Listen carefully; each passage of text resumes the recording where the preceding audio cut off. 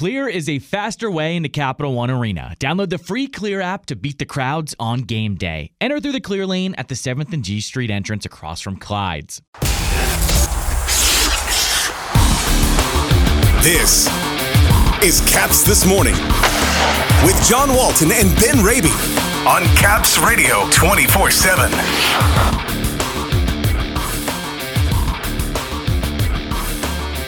Alex Ovechkin is back in Washington, and he could play tonight. Steve Whyno from the Associated Press chats with Ben and Anaheim in tonight as the Capitals look to snap a 5-game losing streak. Good morning, everybody. Today is Thursday, February 23rd.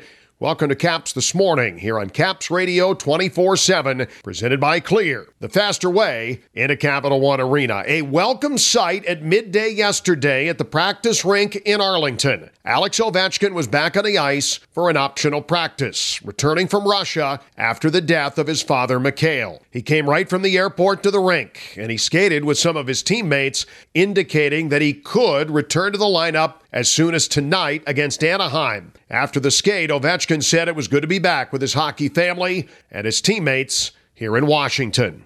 Yeah, of course. That we try to support everybody. How I said, it was probably the toughest situation I've been through my whole NHL career. But how I said, it's life, and we move on. And how I said, thanks everybody for support back home, here. When asked about his father and what he meant to him, Alex said he meant the world to him. He gave me everything, all his health, all his time. He traveled me all over the world, been every practice when he have a chance. With an optional practice yesterday, it's almost certain the Caps will have a full morning skate today in Arlington, and that means we should know before 11 this morning if Alex will be in tonight against the Ducks. This morning here on the show, Ben chats with Steve Whyno from the Associated Press, taking a spin around the Eastern Conference, chatting about the Carolina Hurricanes, the Maple Leafs, the Rangers, and the Devils as the trade deadline closes in next Friday afternoon. All right, chatting with Steve Whyno, a few days removed now from the outdoor experience in Raleigh, North Carolina. You were down there, you were unloading some books, unloading some product, and enjoying some outdoor hockey as well. But the Stadium Series experience, despite the Capitals coming up on the short end of the stick, what a spectacle, what an event. What do you take away from Stadium Series 2023? It really was a celebration of hockey in Raleigh, and the Capitals were the right opponent. Don Waddell, the Hurricanes general manager, said that because the rivalry really has built up since that 2019 playoff series, that it really was a celebration of hockey in Raleigh, hockey in the Sun Belt, kind of just seeing it expand beyond the original 6 cities and those traditional towns. And the outdoor spectacle is also, it's awesome. Like the pyrotechnics, the players love it, fans love it. It might not get great TV ratings in Seattle or in Vegas or wherever, but it's a great event in these markets. It's always fun. Do 2 or 3 of these a year and people love it. It's not the appointment TV viewing it once was, Sure. But when you're on site, in person, the event, the spectacle, everything that goes into it, it really is very impressive. Carolina Hurricanes, they impressed as well on the big stage of the Stadium Series, as they have been of late. Now 12-1-1 in their last 14 overall.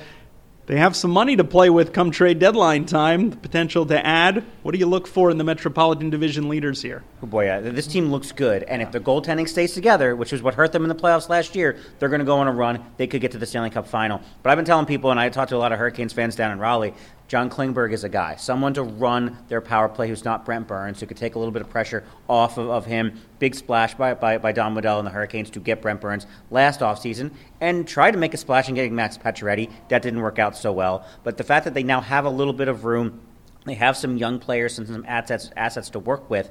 To me, what do you get the team that has everything right now? It's get an offensive defenseman who can run what's been a mediocre or below average power play.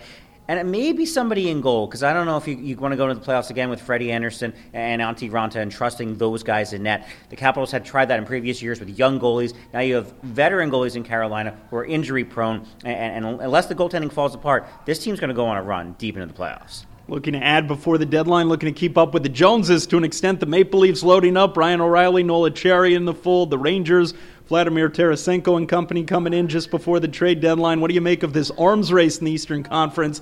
There really seems to be a divide. You've got your top 6, and then you've got everyone else kind of juggling it out for the wild card spots. It's the fun couple of races because you have the arms race between teams like the Rangers. I think the Devils are going to get into this at some point. Carolina's going to get into it. Tampa and Boston, don't rule that possibility out. Kyle Dubas has already made his moves. Ryan O'Reilly can't play goal, which is a problem for them, but has already made his moves for kind of loading up in that race. And yes, even Bo Horvat, even that trade for the Islanders among teams fighting for the playoff spots at the bottom, that I'm interested to see where Timo Meier goes. I'm interested to see where Patrick Kane goes because the balance of power can swing a lot between now and the middle of March. It already has. Vladimir Tarasenko and having him there, Nico Mikkola with the Rangers, and still having room to make moves. We could have a very different outlook on the East by March 4th than we do right now.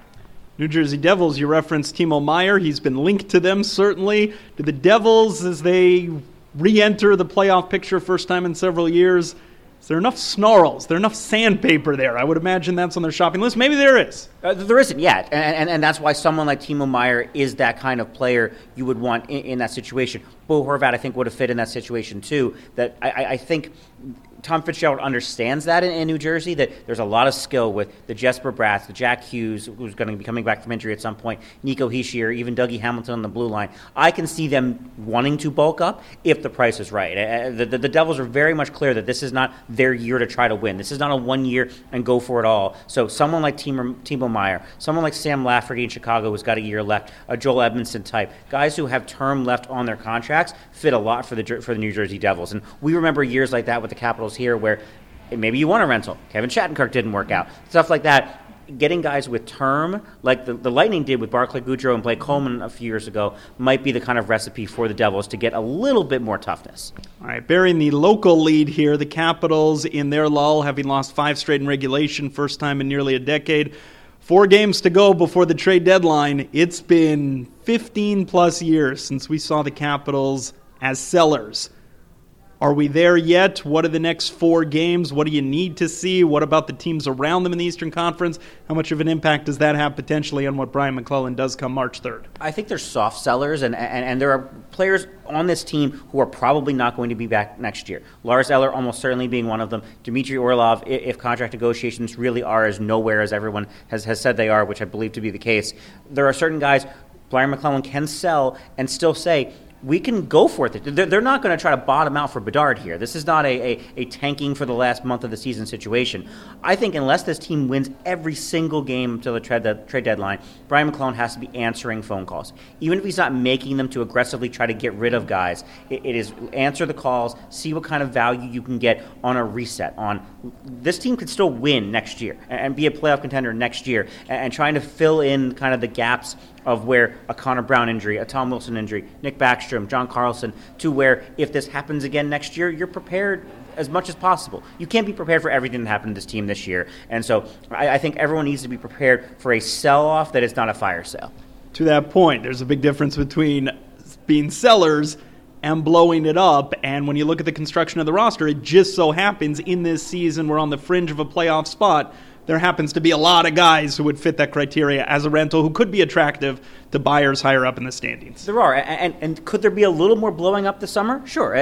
When you come draft time and free agency time, there could be some bigger moves made. But when you have nobody on your blue line beyond John Carlson signed beyond this year, Martin Fehervary and RFA, but there are a lot of moving pieces here where you can say, what do we want our roster to look like next year in this front office, and say who makes sense of that. And if it doesn't make sense to have somebody around, you make the move now. And you can always say to a Dmitry Orlov or someone else, call me back on July 1st. Go chase another championship now. We're going to reset here. It's a rough end of the year here in Washington, but we're ready to welcome you back next year if it's a fit. Steve Wino from the Associated Press, much appreciated. Remind folks as well, the author that is with us here, where could they find the book, title, and outlets? Odd Man In, Hockey's Emergency Goalies and the Wildest One-Day Job in Sports on Triumph Books, on Amazon, or just find me. I'm selling them out of my trunk. Thanks to Steve Wino for joining Ben, giving us a view on what other teams might be doing at the deadline, which again will be next Friday, March 3rd at 3 Eastern. The Capitals at that time going to be in the midst of their California swing. Anaheim is in tonight, the last team the Capitals haven't yet faced this season. The two teams will see each other again in just 6 days at Honda Center in Orange County. with Washington absolutely desperate for standings points after 5 straight losses in regulation. Perhaps Anaheim is the cure for what ails.